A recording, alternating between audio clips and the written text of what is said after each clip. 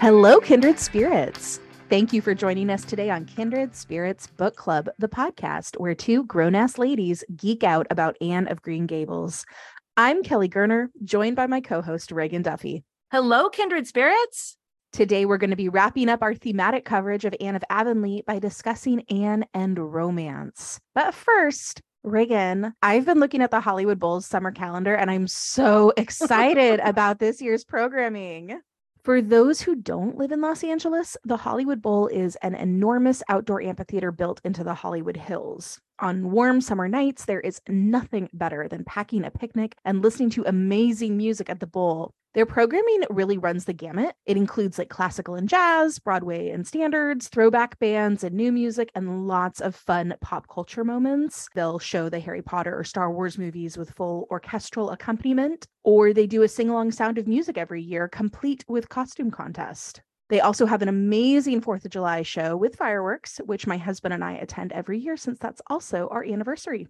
They're doing Mendelssohn's Midsummer Night's Dream with the LA Master Chorale. Wow, that sounds amazing. It's going to be really, really beautiful and just a perfect setting outside under the stars during midsummer. Well, you get the sunset going over the Hollywood Bowl. It truly gorgeous. is kind of a magical experience. Another one I'm pretty excited about is the Japanese composer Joe Hisaishi, who is known for scoring Hayao Miyazaki's films. He's going to be coming, conducting a concert of his music. So those beautiful themes from Howl's Moving Castle. It's going to be, so gorgeous. That sounds amazing. So, Reagan, have you also spent the week poring over the Hollywood Bowl's programming list? Or tell me about other summer traditions that you guys love. Well, I'm certainly not as in-depth as you have, but we have definitely enjoyed many Hollywood Bowl nights during our summers for sure. And I was thinking when my sister is visiting, maybe there's a John Williams concert night, and those are great all ages crowd pleasers. So that is a possibility for us to do while she is visiting. But for other summer activities that we really look forward to, we live really close to the beach. It's only about a 5-minute drive from our house. So our summers involve plenty of beach time. And one of the benefits that I really like now about working from home and having a more flexible schedule with a private practice is that I can take my daughter Alice to the beach in the morning before it gets crowded. So sometimes it's just the two of us and we bring books and breakfast and we just have some quiet hangout time together. Donuts on the beach is one of our favorite summer traditions. Oh, I love that so much. I want to crash someday. I live so far from the beach, though. Yes. I have to wake up so early to meet you there. You can spend the night. Spend the That might be night. the way we do it. Spend the night, and then we could do donuts on the beach in the morning. Oh, that sounds wonderful. Sometimes we meet friends there, and then the kids just boogie board for hours while the parents catch up, which is great. Oh, yeah. The Pacific Ocean is never warm enough for me to want to swim in it, but the kids don't seem to mind. And we did get Alice a wetsuit a few years ago, and that was a game changer. It definitely helps her stay in the water for hours on end boogie boarding until her lips are blue. So we'll definitely plan for some of that this summer, I think. I grew up pretty close to the beach. I remember spending hours and hours in the water, and yeah, you're so cold, but you're having so much fun, right?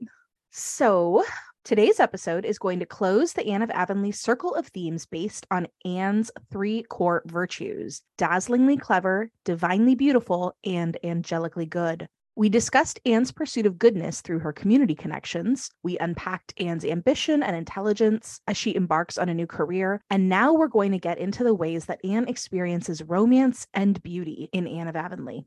For Anne, being divinely beautiful has always been tied to being lovable. If you haven't listened to our previous episode on Anne and vanity, give it a listen because we explored that theme deeply there. Anne has always seen beauty as a sort of shorthand for love, and she was convinced as a child that she'd never experience romance because she thought herself too ugly. And while Anne has grown since then, and the unconditional love from Matthew, Marilla, and Diana has let her think of herself as lovable, she still highly prizes physical beauty, even as her experience of beauty broadens, and still thinks of romance as something in storybooks and daydreams, not yet as part of her life. Our kindred spirit of the episode is Miss Lavender, who may even be the patron saint of romance in this book. Lavender Lewis is a sweet, whimsical woman who lives in a fairy tale stone cottage tucked away in the woods. When Anne and Diana encounter Miss Lavender for the first time, we see that she and her servant, Charlotta IV, have laid the table for company tea with 6 place settings, even though they were not expecting guests. Proof to Anne that Miss Lavender also imagines things, thus a true kindred spirit. Miss Lavender was, quote, a little lady with snow white hair, beautifully wavy and thick, and carefully arranged in becoming puffs and coils. Beneath it was an almost girlish face, pink-cheeked and sweet-lipped with big soft brown eyes and dimples. Actually, dimples. Diana says that Miss Lavender doesn't look like an old maid. Anne says that Miss Lavender looks like music sounds. And Miss Lavender's biography is part of local legend. When she was young, Miss Lavender had a grand amour with Stephen Irving until they quarreled and he went away to marry an American. At the end of Anne of Avonlea, Stephen Irving returns. Anne reintroduces them, and Mr. Irving and Miss Lavender pick up where they left off, a perfect arc of a second chance romance.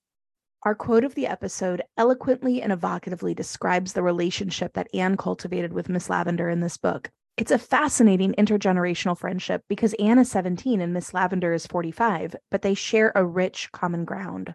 The text tells us that, quote, between Anne and Miss Lavender had sprung up one of those fervent, helpful friendships possible only between a woman who has kept the freshness of her youth in her heart and soul and a girl whose imagination and intuition supplied the place of experience. Anne had at last discovered a real kindred spirit, while into the little lady's lonely, sequestered life of dreams, Anne and Diana came with the wholesome joy and exhilaration of the outer existence, which Miss Lavender, the world forgetting by the world forgot, had long ceased to share. They brought an atmosphere of youth and reality to the little stone house. So let's jump right into our story club today and talk about Anne and romance. When discussing the theme of romance, in particular as it applies to one Anne Shirley, there are always 2 ways of looking at it.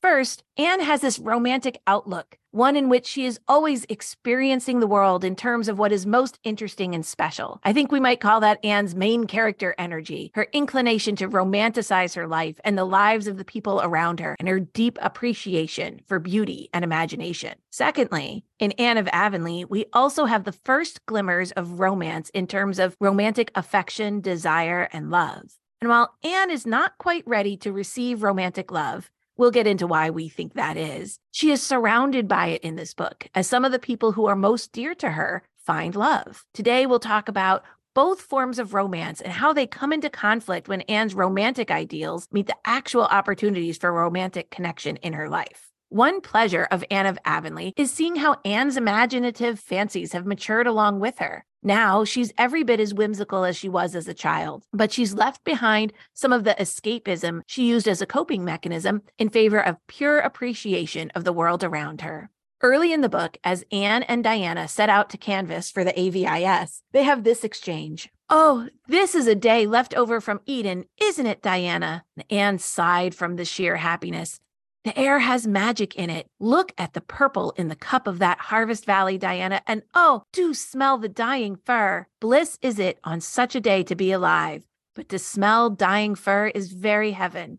That's 2/3 Wordsworth and 1/3 Anne Shirley. It doesn't seem possible there should be dying fir in heaven, does it?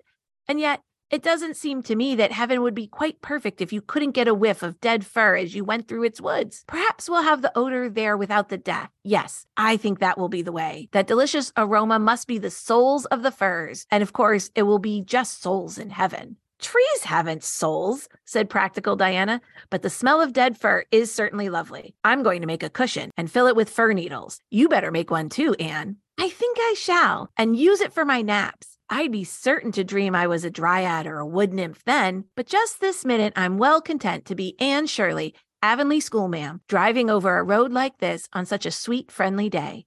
Here, Anne is whimsical and poetic, rejoicing in the beautiful day and her fanciful ideas, but she's also happy and content to be herself, not wishing she was someone grander or that there was something more exciting happening to her. And we see this in her enchanting spring birthday picnic.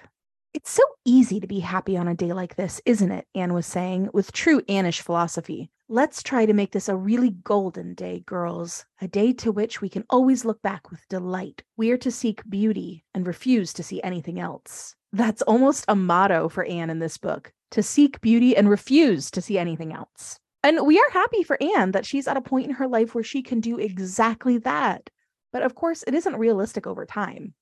On the day of the picnic, Diana, Jane, and Priscilla gamely explored the landscape, appreciated cherry trees in bloom, and swung their hats on their arms and wreathed their hair with the creamy, fluffy blossom. We see that all the girls are enjoying the glorious day, but Anne is truly in her element, and that the loveliness of the world around her is nourishing her imaginative soul. Anne is seeing poems in shafts of sunlight, dancing around ponds, drinking stream water from birch bark cups, and she is utterly enthralled by the story of Hester Gray when they stumble upon her abandoned garden. If you don't recall the story, Hester Gray was a beautiful young bride brought to Prince Edward Island by her adoring young husband, Jordan.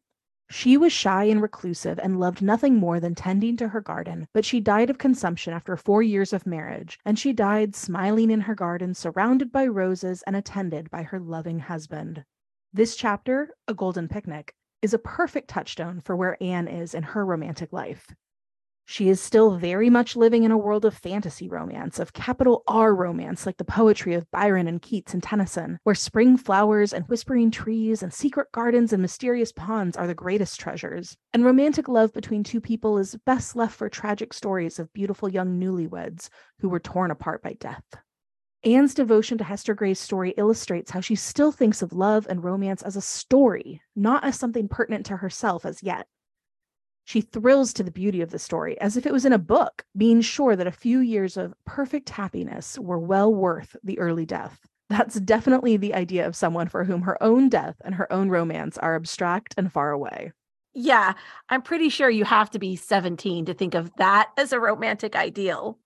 It's so funny because I was thinking about this a little earlier today because I happened to hear one of my favorite songs from when I was 17. Do you know Pearl Jam's cover of Last Kiss? Probably if I heard it. I think you would. It was pretty popular like in the late 90s. Anyway, it was originally written by Wayne Cochran in 1961, first made famous by J. Frank Wilson and the Cavaliers in 1963. And it's basically this song about a young couple out on a date on a dark road on a rainy night who get into a car accident and the girlfriend dies. The boyfriend, who is the singer, ends the song by like pledging his eternal fidelity to her, saying that he will endeavor to be good for the rest of his life so he can be with her in heaven. Yes. Yes.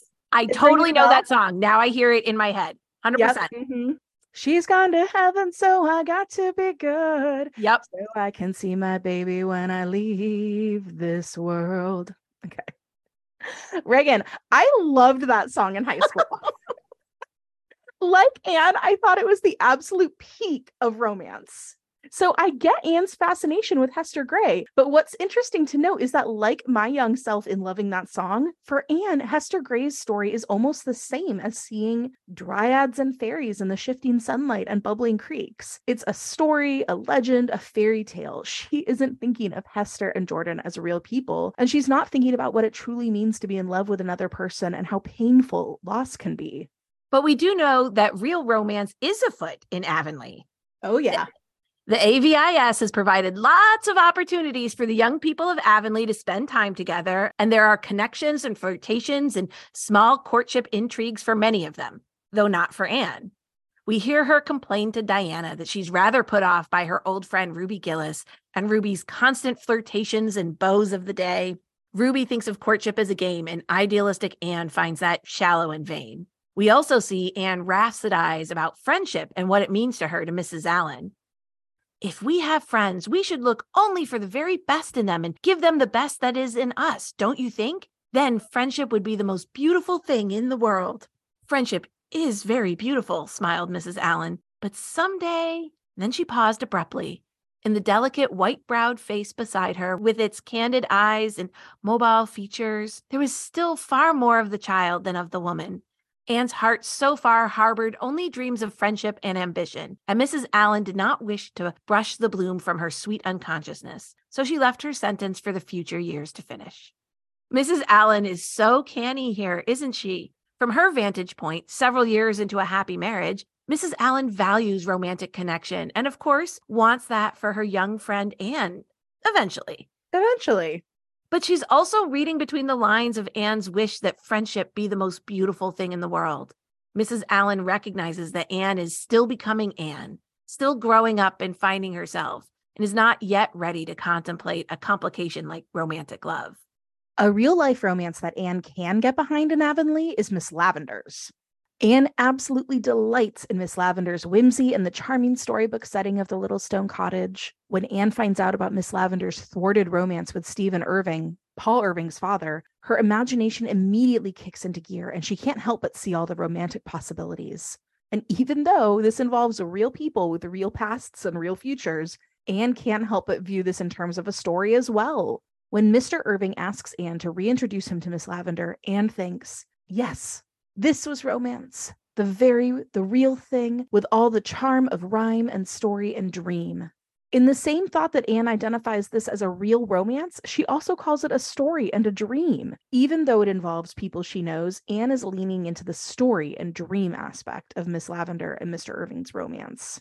Anne even refers to Mr. Irving as Prince Charming, telling Charlotta IV that, quote, Prince Charming is coming tonight. He came long ago, but in a foolish moment went away and wandered afar and forgot the secret of the magic pathway to the enchanted castle where the princess was weeping her faithful heart out for him. But at last he remembered it again, and the princess is waiting still because nobody but her own dear prince could carry her off. I mean, she almost sounds like she's giving a poetry recitation, doesn't she? Very much so. I mean, this is very much the intro to a fairy tale, right? Yes. I mean, Miss Lavendar is her friend, but she can't help but cast her as this romantic heroine. And what's so funny is that she says all this, and then Charlotta IV turns to her and says, in prose, please. Thank you, Charlotta. Thank you for bringing us down to earth. And Anne's like, right. And an old love of hers is coming to see her tonight. Oh. Oh, thank you. Thank you. But Anne is deeply enraptured by this charming second chance love story, and that's the way she really feels about it. It's a love story. She even cries to Charlotta once Mr. Irving has proposed to Miss Lavendar. It's all so beautiful and storybookish and romantic.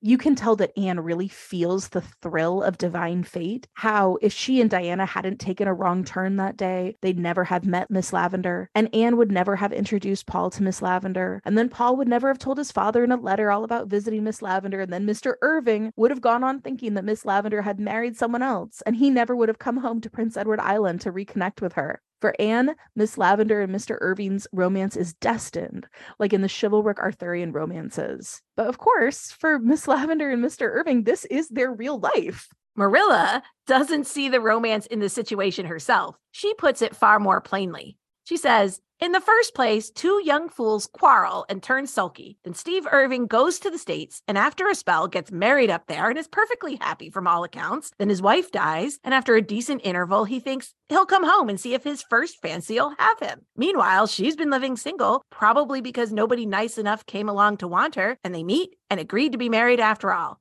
Now, where's the romance in all that?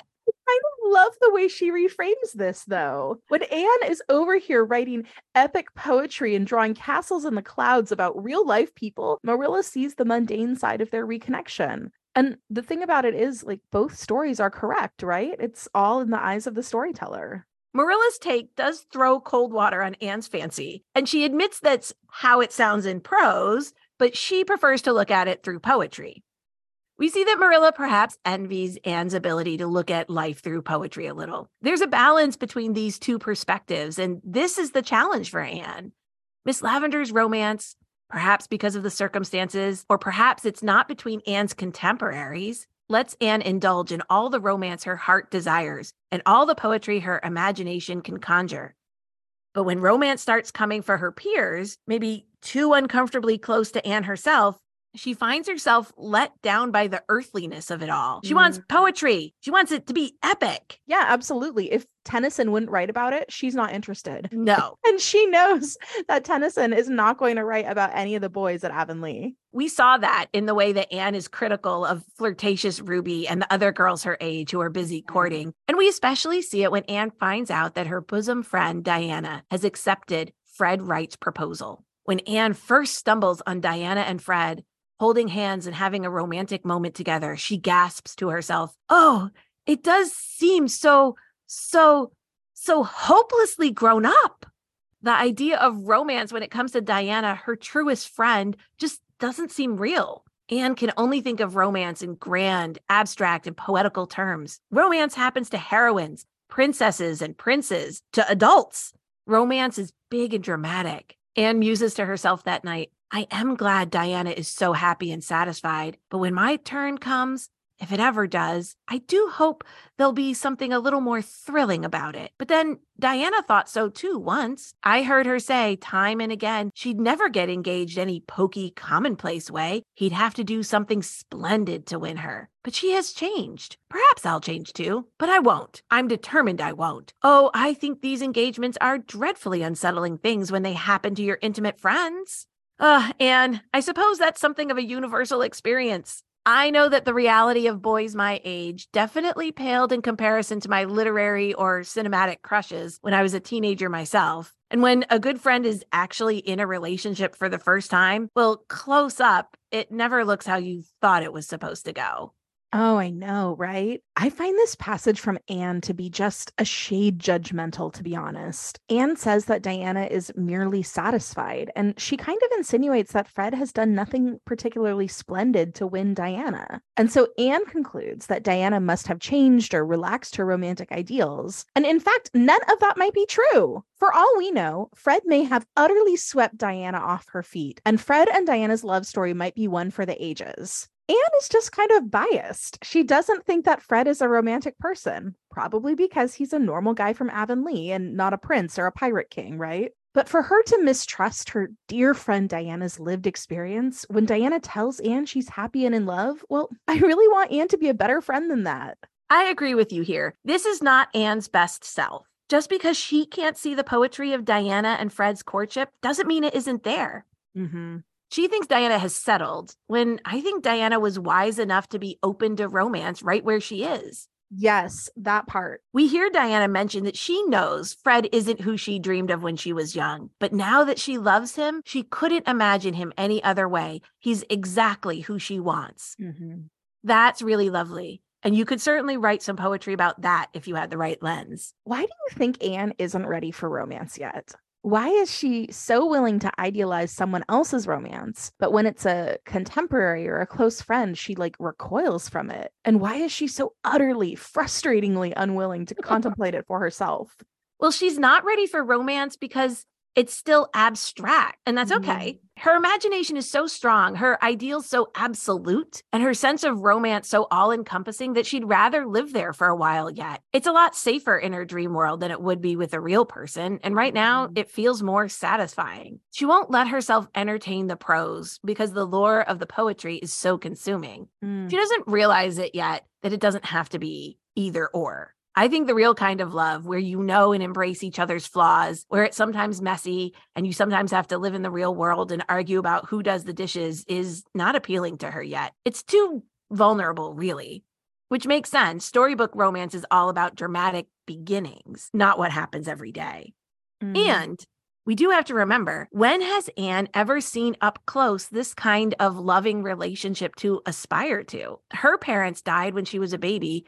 And there's a tragic romance to a young couple living in perfect happiness for a few years and then dying together. She certainly lived with couples who were abusive and angry before Green Gables. And Matthew and Marilla, for all the love and stability they gave Anne, were brother and sister and couldn't model what romance looks like in the day-to-day. Yeah, so all she really had was what she had read in books, right? That was the only model she had. And there's just no way that an ordinary boy from her village is ever going to live up to that. Yeah. It's interesting to think that Diana, who wisely was able to find romance right where she is, was also raised in a home with a mother and father who presumably had some kind of stable romance to model for her. Mm-hmm. Anne has a vision when it comes to romance, to how things are supposed to look, and she's disappointed when it doesn't match the picture she's painted for herself. She's delighted that Mr. Irving is tall and distinguished looking, just the face for a hero of romance, Anne thought with a thrill of intense satisfaction. It was so disappointing to meet someone who ought to be a hero and find him bald or stooped or otherwise lacking in manly beauty. Anne would have thought it dreadful if the object of Miss Lavender's romance had not looked the part. It's so shallow! Part of her disappointment for Diana is that Fred Wright is very ordinary. He isn't particularly described, except we know he's not tall and slender, as Diana's childhood ideal was. Anne thinks Fred is very nice and jolly, but he's just Fred Wright. We see Anne's bias toward beauty as standing in for being loved. When Diana and Anne talk over Diana's engagement, Anne feels a bit left out and a bit let down, which comes out with a little teasing. Diana calls her on it. Good job, Diana.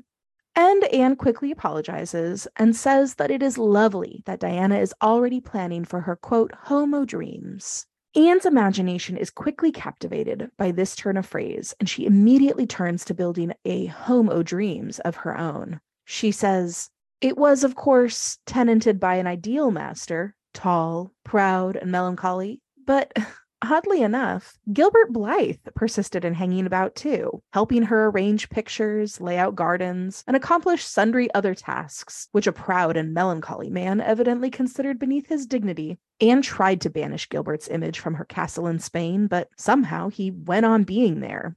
I love the idea.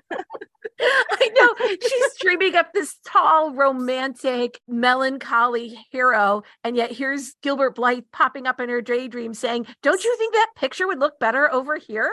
I love it so much. And it's like, what is the tall, proud, melancholy master of the house doing? I don't know. Is he brooding over a book someplace or pacing the study? He's standing on the balcony in the rain, staring off into the mist or something like that. And meanwhile, she and Gilbert are downstairs having fun playing games. So we can see that the possibility of real love is maybe starting to make itself known to Anne in these very last few chapters of this book. She's not ready for it and shuts down several trains of thought related to Gilbert. She thinks she's sticking to her ideals, not realizing that she's actually closing herself off to something real. And you know what? That's okay. There's no rush, Anne. There's time in the future for Anne to realize that love can be beautiful in its very ordinariness. In bits and pieces throughout the book, it's obvious to the reader that Anne's feelings for Gilbert are starting to mature a little, but she won't let herself truly think about the possibility of romance with him. For one, her perfect ideals are still far too real for her. The text tells us, in the twilight, Anne sauntered down to the Dryad's bubble and saw Gilbert Blythe coming down through the dusky, haunted wood. She had a sudden realization that Gilbert was a schoolboy no longer, and how manly he looked, the tall, frank-faced fellow with the clear, straightforward eyes and broad shoulders. Anne thought Gilbert was a very handsome lad, even though he didn't look at all like her ideal man. She and Diana had long ago decided what kind of man they admired, and their tastes seemed exactly similar. He must be very tall and distinguished looking, with melancholy, inscrutable eyes and a melting, sympathetic voice. There was nothing either melancholy or inscrutable in Gilbert's physiognomy, but of course that didn't matter in a friendship. I think Gilbert is actually pretty close to Anne's ideal. She's describing him as tall and frank-faced with clear, straightforward eyes and broad shoulders. And then she says that her ideal man should also be tall, distinguished looking. I think it's a check and a check. It's this eye thing, right? She wants these melancholy eyes, not straightforward eyes. Right. Melancholy and inscrutable, right? Mysterious, which makes sense. Well, okay. Let's keep talking because I know where we're going with this, right? Okay. We've got some other spots about. Yes. Okay. I would posit that Anne is pretty close with Gilbert. She isn't ready for it yet. She's not ready for it yet. No. So here is Anne fighting a little bit with the ideal that she has imagined. And she has imagined him so often in such detail, he feels almost real to her. We can contrast this with Diana, who has always been more practical and grounded and also has not needed her imagination to survive the way that Anne has. Right. Diana can easily grow out of her daydreams. Diana's daydreams were fun and exciting when she was a child, but she never had to rely on her dreams the way that Anne did in her early years. Diana's dreams are easier to let go of and make way for a romance that's real and grounded. Anne, by contrast, imagined herself friends with such fervor and emotion that these imaginary girls were as real to her as anyone she actually knew, realer even. Because only in Anne's imaginings could she be open and vulnerable and safe and loved. Anne's daydreams of romance are much more real to her and safer to her than a romance with an actual person with opinions and experiences of his own. Oh, I get it. I get the eye thing now. right? If she can look in Gilbert's eyes and see straightforward opinions, he has his own personality, his own thoughts and beliefs, that's a real person. That's someone she actually has to reckon with. That's someone she has to negotiate with. That's someone she has to be a real human being with. If it is inscrutable, melancholy man staring out into the rain, that's he's just up there on his turret doing his thing. She doesn't actually have to change anything about her life for him. Yeah.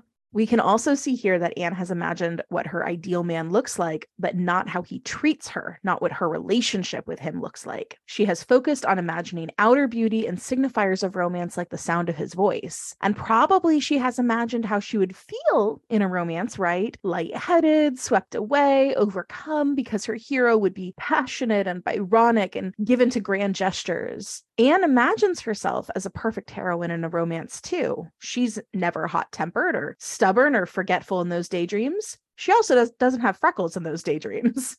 But she doesn't know how it would feel to actually fall in love with a real person or how to be a real person in a real relationship either. If we think back to when we first meet Anne, this was much like how she thought about friendship initially. She only had those imaginary friends before Green Gables. And when the prospect of meeting Diana arises, all Anne can think about is what her ideal best friend would look like, not what kinds of things they might have in common or what they would talk about or what like a real friendship with a real girl would look like. Now, luckily, Diana was certainly pretty enough to satisfy Anne's expectations. And now that she and Diana have been close friends for so long, Anne doesn't have to pretend a friendship. She knows what to look for in other friends, and she knows that looks aren't the marker of what kind of friend someone might be. That experience, going from imagining an ideal friend to actually having a real friend, was a process for Anne. And she's going through that same process here. She's on a journey to go from imagining an ideal romance to actually having a real relationship. She's just at the very beginning of that journey. At the very end of the book, having seen Miss Lavender and Mr. Irving off after their wedding, Anne and Gilbert walk home together. As Anne waxes poetic about the romance of two people finding each other again after years apart, Gilbert remarks that it could have been more beautiful if there had never been a separation or misunderstanding, and the two of them had always walked together through life. Gilbert doesn't come right out and say it, but it's clear that he's hoping for that kind of romance with Anne. And then we hear this in the text, one of my very favorite passages. For a moment, Anne's heart fluttered queerly, and for the first time, her eyes faltered under Gilbert's gaze, and a rosy flush stained the paleness of her face. It was as if a veil that had hung before her inner consciousness had been lifted, giving to her a revelation of unsuspected feelings and realities. Perhaps, after all, romance did not come into one's life with pomp and blare like a gay knight riding down. Perhaps it crept to one side like an old friend through quiet ways. Perhaps it revealed itself in seeming prose until some sudden shaft of illumination flung athwart its pages betrayed the rhythm and the music. Perhaps, love unfolded naturally out of a beautiful friendship as a golden-hearted rose slipping from its green sheath. Then the veil dropped again, but the Anne who walked up the dark lane was not quite the same Anne who had driven gaily down it the evening before. The page of girlhood had been turned, as by an unseen finger, and the page of womanhood was before her with all its charm and mystery, its pain and gladness. And that's such a lovely note to end the book with. We can see that Anne has much more growing to do before she will be ready for romance in the real world. She'll have to let her ideals related to romance settle into reality, much as she did her ideals about teaching. Right. And as we said last episode, ideals can be a guiding North Star, but they need to be flexible and allowed to change and evolve. Anne is still growing up, and that's a bit scary. Clinging to romantic daydreams shields Anne from the kind of vulnerability inherent in romance and relationships for the time being. And she still has plenty of time. It truly is such a beautiful way to end the book, seeing Anne sort of move out of girlhood and into young womanhood. Moving on to our Birch Path ramble for today, let's continue to talk about young women protagonists who are not very interested in love, or at least who are more interested in self-development than in love. As much as I love a romance, not every moment of a woman's life is occupied by the pursuit of love, shockingly. And it's bonkers to me that even now in 2023, so much fiction about women will always include some kind of romantic subplot, even if it doesn't have anything to do with the character's journey otherwise. It seems like a mandate, right? Like, if a book is about a woman, then love must be a plot point. Coming of age novels about young women nearly always have romance as either the main plot or a vital subplot. I honestly really struggled coming up with enough to even talk about here today. So Anne is really in this unique position of getting to grow into her young adult self without romance as the driving force. Of course, Anne does experience an absolutely delicious romantic arc over the course of the series as a whole. But in Anne of Avonlea, as a standalone book, she has the chance to grow up a little first, a chance that few other literary heroines get. To pick up where we left off last week, Jo March from Little Women is an interesting case study here, and I see some similarities between her and Anne. Jo, of course, has a wonderful friendship with her neighbor Laurie, who then proposes to her. Jo is horrified and declines, and more or less runs off to the city at her first opportunity. Her resistance to romance is notable in part because she and Laurie seem like such a great match. They get along well, they have many shared passions and interests, and even more importantly for the time, Laurie's family is wealthy, and if Jo married Laurie, she would ensure not only her own security, but that of her family and younger sisters. However, Jo March understands that marriage, even marriage to a dear friend, would diminish her ability to make her way in the world as a writer and to be there for her family. When her sister Meg announces her engagement, Jo is worried that Meg will be taken from the family. It's similar to how Anne reacts to Diana's engagement here, right? Mm-hmm. Jo cannot make the same choice because she staunchly believes that her role in her family is to provide and protect. Jo also refuses to marry because she knows that marriage would require her to give up her dreams of writing her way to independence and escaping traditional gender roles entirely. Jo does not entirely manage to accomplish that in Little Women, and she does indeed marry, but she ultimately goes on to make a living as a writer and educator rather than living as a wife and mother. And I do believe that initially that is not how the book ended. And I think that I think that's right. Louisa May Alcott was somewhat pressured by her editors to give Jo a more traditional ending. Yep. And I think that's why it was so important that over the course of Little Men and Jo's Boys, that she gave Jo financial independence through her work as a writer and teacher.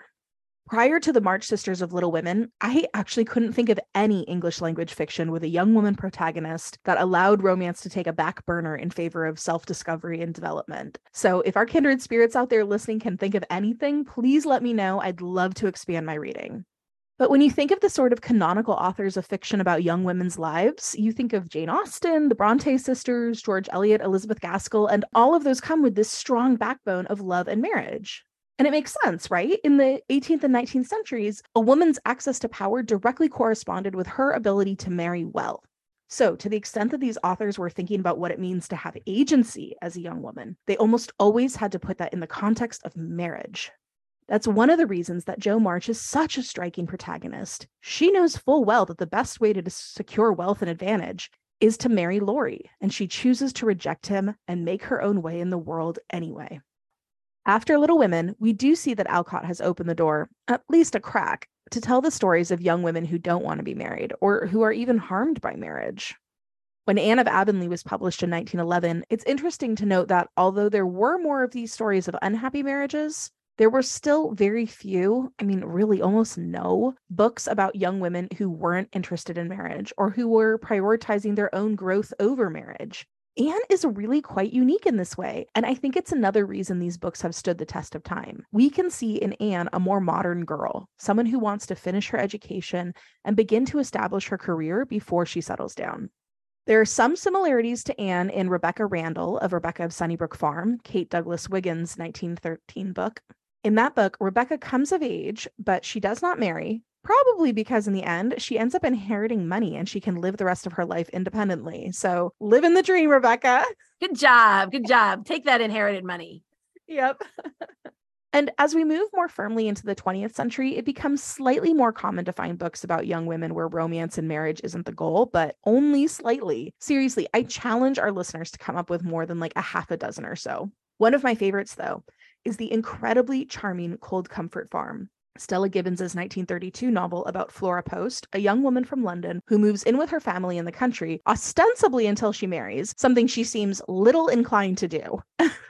It's an absolutely wonderful comedy about how she modernizes the country folk with decidedly mixed results. If you guys haven't read Cold Comfort Farm, seriously read it. It's so adorable. In 1945, Betty Smith published A Tree Grows in Brooklyn, a coming-of-age story that doesn't entirely skip romance, but it is certainly not the focus for Francie Nolan, whose main ambition is to get out of poverty. And she succeeds. By the novel's end, she has accomplished more than her parents. She's literate, she's educated, she's even trained as a typist, and as the novel ends, she's about to enroll at the University of Michigan. In 1962, Madeleine L'Engle introduced us to Meg Murray in the first novel of the Time Quintet, A Wrinkle in Time. Meg's adventures traveling through time and space with her brothers and their neighbor, Calvin O'Keefe, are another great example of a coming-of-age story where romance is decidedly on the back burner. Meg is an awkward teenager who loves math and her family, not a romantic heroine. In rereading those books, I'm always struck by this 10-year time jump between the second book, A Wind in the Door, and the third book, A Swiftly Tilting Planet, when all of a sudden, Meg is totally grown up, having earned a PhD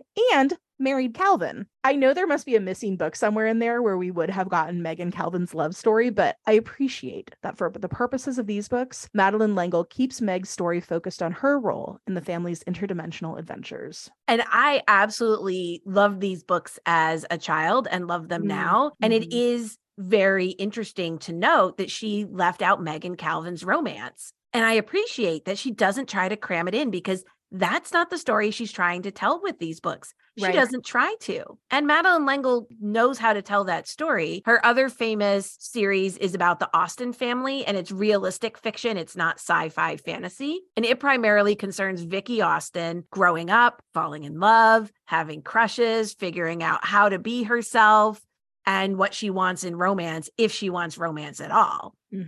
Those are good books too, just very different. And I'm glad that Madeleine L'Engle kept her Time Quintet focused on the bigger journeys her characters were on. Yeah, it's nice that she gives Meg the space to kind of just be an awkward teen, be a math lover, and be an adventure heroine. And, whatever was going on with her and Calvin was kind of happening off the page. Yeah. Another timeless girls coming of age story that does not involve romance is Marilynne Robinson's 1980 novel Housekeeping, which is about two orphaned sisters living in rural Fingerbone, Idaho. A series of relatives come to take care of them, each less reliable and more problematic than the last, and it's ultimately a story about intergenerational trauma and growing up lonely and unloved. With its beautiful depictions of the natural world and incisive commentary about small town life, Housekeeping almost reminds me of Anne's story in a way, if Anne had never met Matthew and Marilla. As I was trying to brainstorm more coming-of-age stories where romance and marriage is not the focus, I remembered our conversation with Katie Stewart of Owl's Nest Publishing in our season 1 finale. We talked a lot about how many of the young adult books that are being published now feature romantic relationships that aren't always age-appropriate, especially for younger readers. We also discussed how, as younger readers ourselves, we often found the coming-of-age stories in genre fiction to be more interesting and more relevant for us. So I did want to turn to some classics of genre fiction, and sure enough, there are some great examples of books where a female main character's journey has very little to do with romance. The 1993 novel Parable of the Sower by Octavia Butler, where a young woman escapes an unstable and violent community in a post-apocalyptic climate crisis, is one of my favorites. And although the book does end with her marriage, romance is decidedly an afterthought. Also, that book is frighteningly prescient. Ursula K. Le Guin's Earthsea series is another place to look for heroines who are coming into their own without a romantic plot. Not all of the books in the Earthsea series, but enough of them do have those strong female characters that don't necessarily come with some sort of romantic subplot. And another one I would recommend is Connie Willis's Doomsday Book. If you have not read Connie Willis yet, you have to start. Doomsday Book is a time travel story about a young historian and researcher who time travels to 14th century Oxford. I agree. I do think that fantasy or sci-fi books often give girls the experience of heroines who aren't focused on romance. My all-time fave, Tamara Pierce, and her heroines aren't focused on marriage, although many of them do have some sort of romantic experience as a subplot at some point. But none of her protagonists view marriage as their ultimate goal, and any romance that they may or may not have, they weigh against their bigger quests. Probably the best example is Kelladry's journey from the quartet protector of the small. And in that series, Kelladry is the first girl to train openly as a knight. And in the books, Kel is primarily focused on her training and her goal of becoming and being a practicing knight. The books don't end in marriage, which I appreciate. And Kel's romance in later books is very secondary for her. In fact, she doesn't want a serious relationship. And when the guy starts hinting at marriage, Kel shuts it down because she knows that isn't something she wants in her immediate future and that her career as a knight would be sacrificed in a marriage. There just wouldn't be any way around it. I would really love to hear from some of our kindred spirits about other coming of age stories for young women that don't make love and romance the focal point. I have to believe that there are more out there, but they are really, really hard to find. I mean, I just went through like a century of English language literature, and I think I pulled out like 6. There have to be more.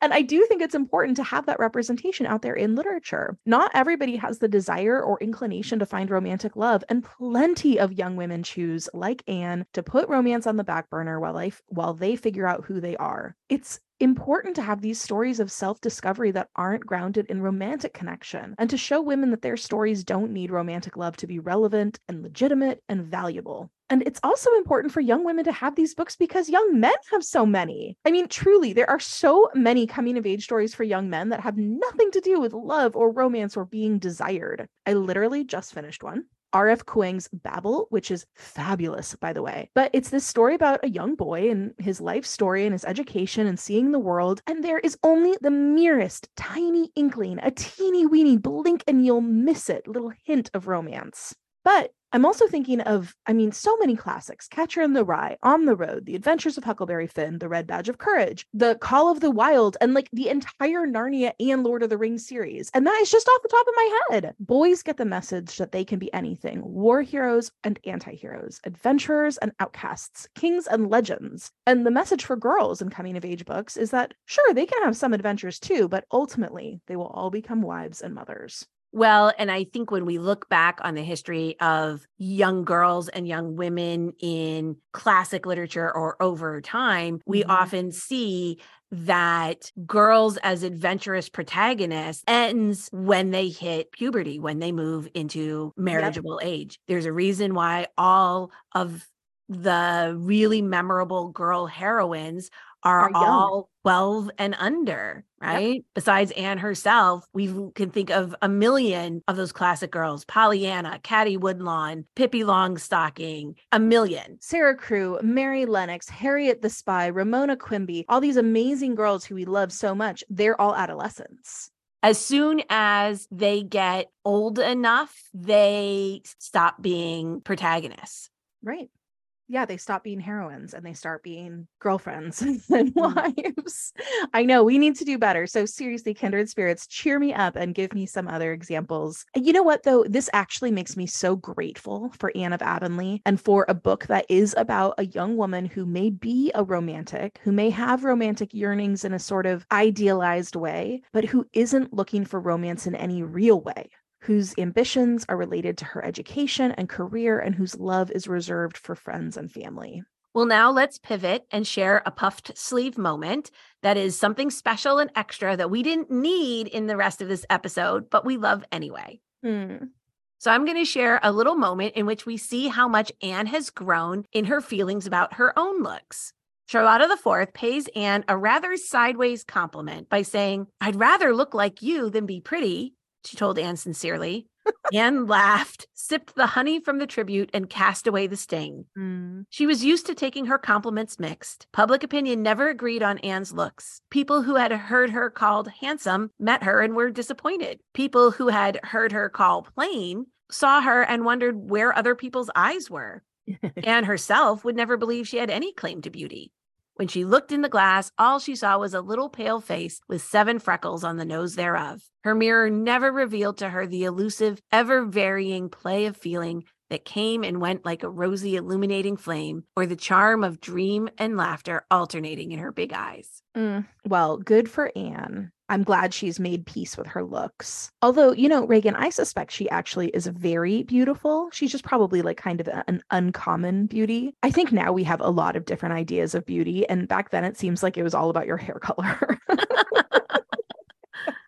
So for my puff sleeve moment, I'm going to bring it back to your least favorite Anne of Avonlea character, Davy Keith.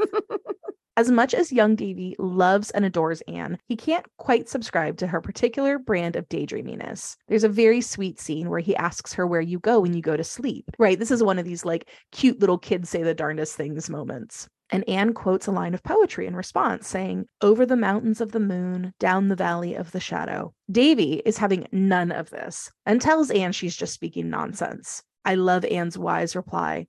"Of course I was, dear boy. Don't you know that it is only very foolish folk who talk sense all the time?" I do love that. As always, we want to wrap up our episode today with some recommendations inspired by our topic. I'm feeling inspired by Miss Lavender and Mr. Irving's charming second chance romance, so I wanted to recommend some of my favorite second chance romance novels.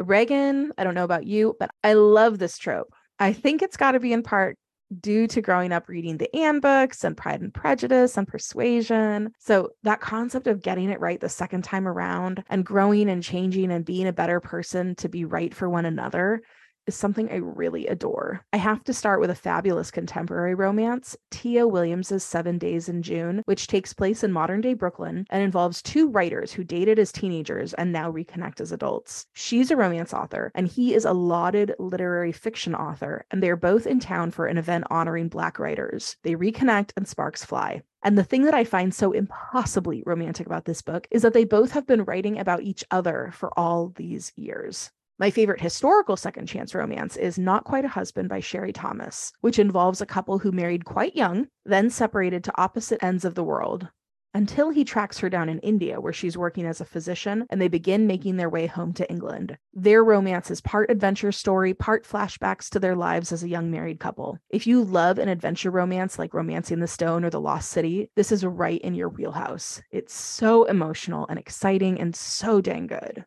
I love a good book recommendation. So thank you, adding to my list. This week, I am inspired by beauty, as Anne is, and I'm going to recommend the art of Karen Hallion. You can find her on Etsy, but her art is sold a lot of other places as well. She does fantastic fan art, focusing on, but not exclusive to, inspiring women, both fictional and real life. So, of course, that includes Anne. I own several prints, postcards, and pins that feature her art. I especially love a postcard that shows a tableau of strong fictional women under the text that says, "Ask us about our feminist revolution." Okay, I'm looking at this right now in her Etsy store. I've seen this art in your house, so I already kind of knew what to look for. These are so good. So it's like a pop culture figure or like a fictional character sort of in profile, and then next to them would be a defining word. So like think Hermione Granger, and then next to her is learn. They're really, really pretty. And next to Anne's word is imagine. Which, of course, sums up our girl. These are so great. She also has a bunch of pins. I mean, you can really go down a rabbit hole on her Etsy shop. It's not available on her Etsy shop, but I believe I found them on Amazon. I have a puzzle that is her She Series collage, pop culture collage, which we really love in our household. And my daughter has a poster of that tableau of all of these strong pop culture women on her wall, which I really love for her. So these are so good. Okay, there's an Eliza Hamilton one. Oh, we've got that. Or no. There's an Angelica Schuyler one. Where the word is work. These are so great. My daughter has one. I gave her this one when she was really deep in her Hamilton phase. She has another postcard where it's the three sisters holding up the Declaration of Independence with the word men crossed out. Oh, sure. And it says, "I want a revelation." So she's got some great work. If you love nerdy feminist art, I highly recommend Karen Hallion's work. You will definitely find something that you love there. These are so great. I want to stock up for my home office. Yes, they are absolutely perfect for the home office for sure. Kindred spirits, we want to thank you so much for listening. We appreciate you and invite you to check us out on Instagram at kindredspirits.bookclub and on Twitter at KSBCpod. We'd love to hear your Anne-related thoughts and opinions. To help other kindred spirits find their way here, please leave us a review on Apple Podcasts or Spotify or wherever you listen. Join us next episode as we begin our discussion of Anne of the Island. Take care. We'll talk to you soon. Bye, kindred spirits.